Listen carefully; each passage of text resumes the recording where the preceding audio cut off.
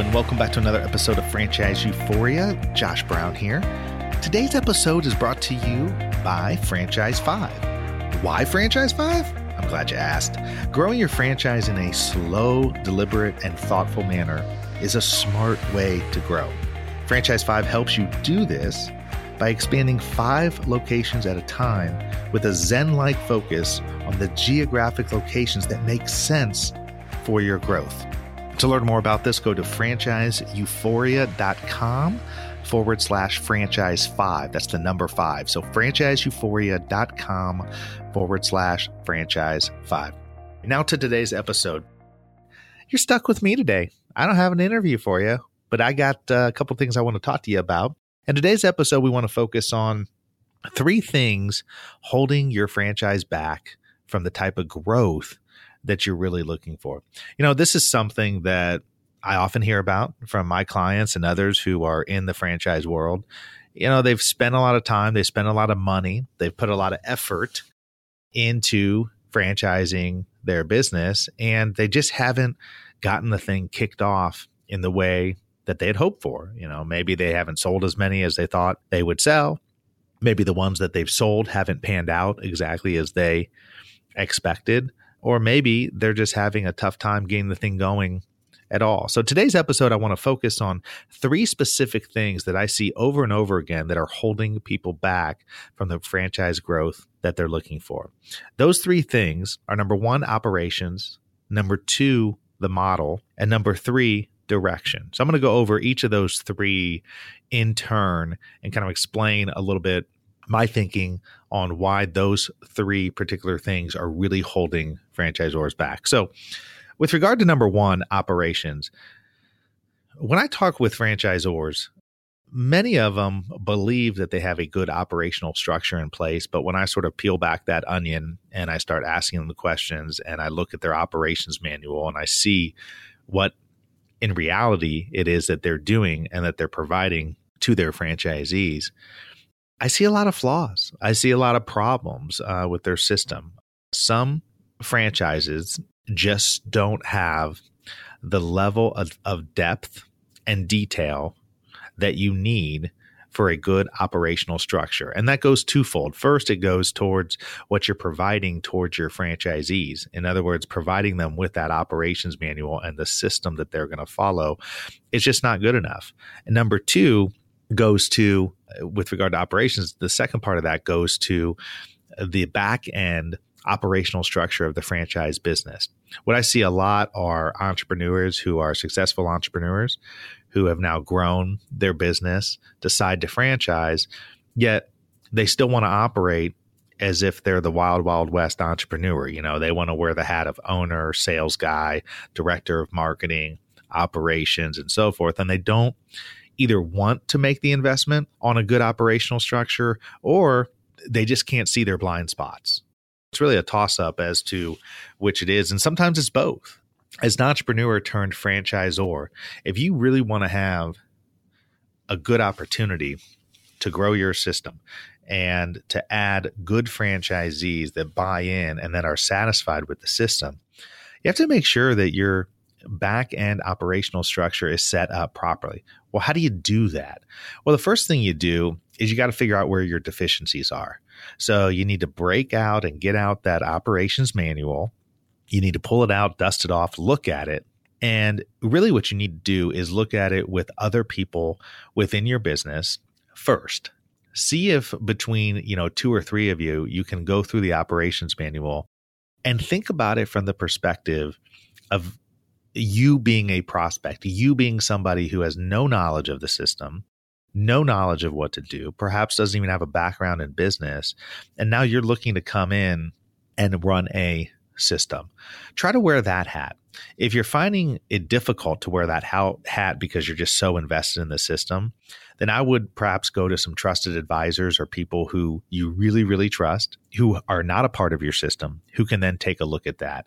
Understanding that obviously if you're sharing this highly sensitive intellectual property and information by way of your operations manual, you want to make sure that you've got the appropriate legal documentation in place, have people sign non-disclosure documents, confidentiality agreements, and the like.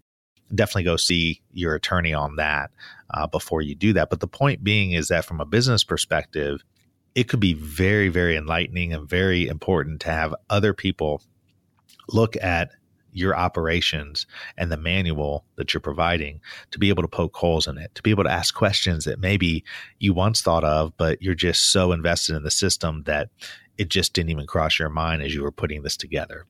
I think with regard to operations, it's really twofold. You need to make sure that you've got the operations manual properly in place and covering everything that you need to cover so that you can provide a level of detail to your franchisees. Now, how does that help with your growth of your franchise? Well, the better system that you have in terms of your operations and your manual, the easier it is to get people onboarded onto your system, and the easier it's going to be for you to grow your system thereafter. Because if you're sitting there with 4, 5, 6 locations and people don't have a good roadmap to follow, then they're going to be inundating you and your team with questions, concerns, thoughts that is going to take away from your ability to focus on the growth of your franchise. Now, with regard to the people side of operations, there's no real sexy answer to this other than you need more people. I mean, most of the time, franchisors, newer franchisors, are trying to operate as lean as possible. And I get that. It makes sense. But when you're in the business of franchising, you really have to think about 2-3 steps ahead. And so you can't have your team built out for where you are now. You have to have your team built out for where you want to go in the next year period of time, and then put the investment and infrastructure in place to do that. Now, sometimes franchisors run into a capital issue where, to invest in that kind of structure is going to cost too much money. That's when I would recommend that you find some key banking people who can help with that. I just met recently and I spend a fair amount of time and get introduced with bankers and other folks who, for the right situation, would be more than happy to loan money to your franchise to help you build out your operational structure. It not only forms a relationship with that bank, but it also helps them help you grow. And then, of course, you can turn to them for your future needs as well. So I can't overstate how important it is to really take a clean look, a keen eye at your operations as you're trying to figure out why you're not growing the way you want to grow. Number 2, your model. So often people can run one great business, one great location, but when it comes to modeling that across a larger geographic region, it can be challenging. Not only can it be challenging from the perspective of how does this model fit in other locations, but it can be challenging from the perspective of just getting everything down on paper to figure out what your model actually is. So often when people have problems with their franchise system, they think about, maybe there's just not an interest in the market. Maybe I need to add more verticals. Maybe I need to do X, Y, and Z. When the reality is you probably just need to do better at what you've always done. One of the best ways to get more interest in your franchise is to do a better job of putting forth a clean, simple, easy to follow, and profitable system. I find that so often people struggle, entrepreneurs and the franchisors struggle with growing their franchise because their model's just not as good as they think it is. And the reality is that most people, when they look into your franchise system, they're measuring a lot of different things. I have the benefit of working with both franchisees and franchisors, so I see it on both sides of the equation. And a lot of the little things that franchisors may think are unimportant really mean a lot to franchisees. And one of those things is, what's your model? How are you helping these franchisees to bring business in the door? How are you helping them from a technology perspective? How are you helping them from a marketing sales perspective, helping them, best practices for hiring people to come help and run the business? Yes, all of those things should be in your franchise disclosure documents and should be in your documents you're providing. But the reality is, if you go an extra step and help people really understand, prospects really understand that your system is there to really support them, and you factor that in to your actual model, that's going to go a heck of a long way to help convince people that you're the right franchise that they want to be a part of. So after you've taken a look at the operations side, take a look at your model. Take a look and see how you can tweak your model, or if it needs to be tweaked, or if you need to get back to the basics. A great way to do that is, if you feel like you're struggling in that regard, is to take a step back and think about when you were just starting to grow your business. What was the one thing over anything else that helped lead you to the success that you had, that then put you in the place to be able to go and grow your business? That will help you touch off on whether or not your model needs to be tweaked. Number 3, direction. Oh boy, this is a big one. I see this all the time. Once you become a franchisor, there's this tendency to want to take any person who walks in the door or comes knocking and just sign them up to be a franchisee. I see it all the time. I fight it all the time, because there is no strategy in just sitting around and waiting for people to come knock on your door and saying, hey, I want to open up in Arizona. I want to open up in California. I'd love to take your concept here. And your thinking is, because you're excited about the franchise and you've invested a lot of money in turning your business into a franchise, that you're willing to consider any location, any territory, any person that walks in the door.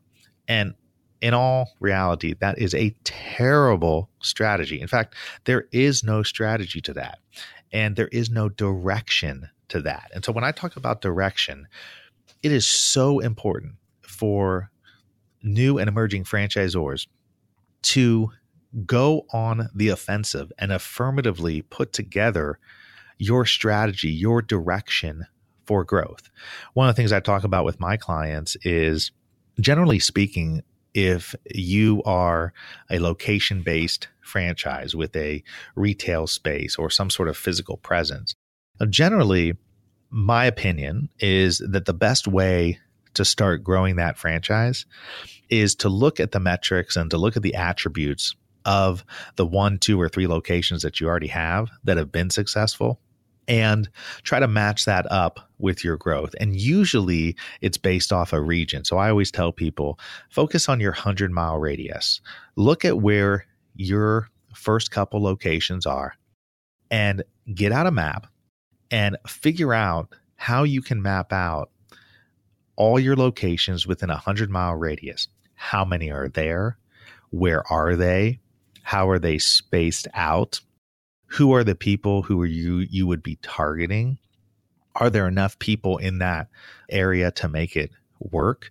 Do the metrics match what you've already experienced? I mean, this is not rocket science, but it's amazing to me how many people go away from that, and instead their strategy becomes, let's just do as much spam marketing as possible and hope that people come knocking on the door.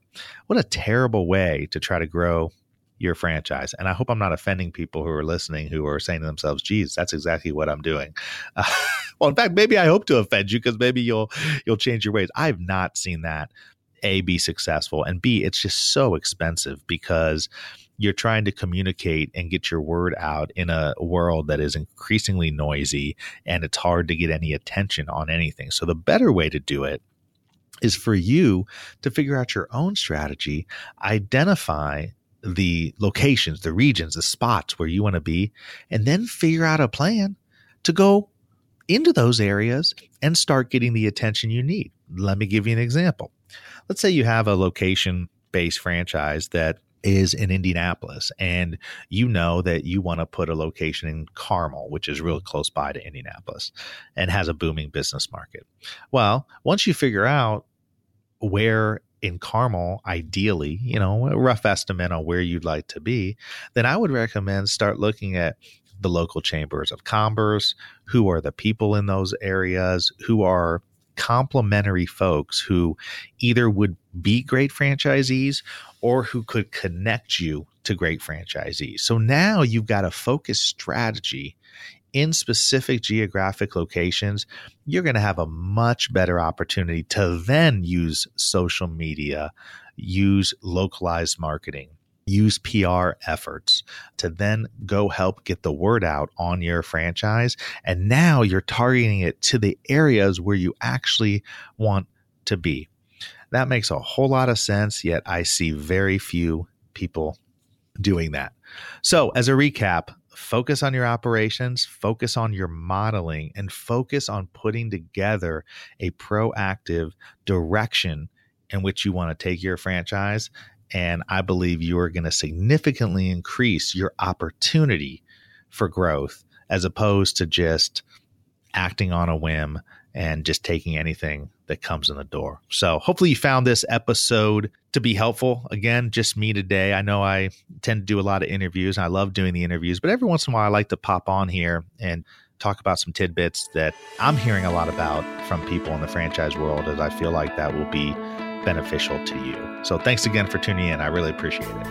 Thanks for being with us today on the Franchise Euphoria podcast. If you enjoyed this episode, please be sure to go to iTunes and provide a review. Also, please remember that although Josh Brown is a licensed and practicing attorney, nothing contained in this podcast should be construed as legal advice, because it is not. The information contained in this podcast is general and educational in nature, and none of it should be relied upon as legal advice. That being said, if you have questions for Josh and would like to contact him, please email him at josh@franchiseeuphoria.com. Thank you so much for listening, and we hope you tune in to our next weekly episode.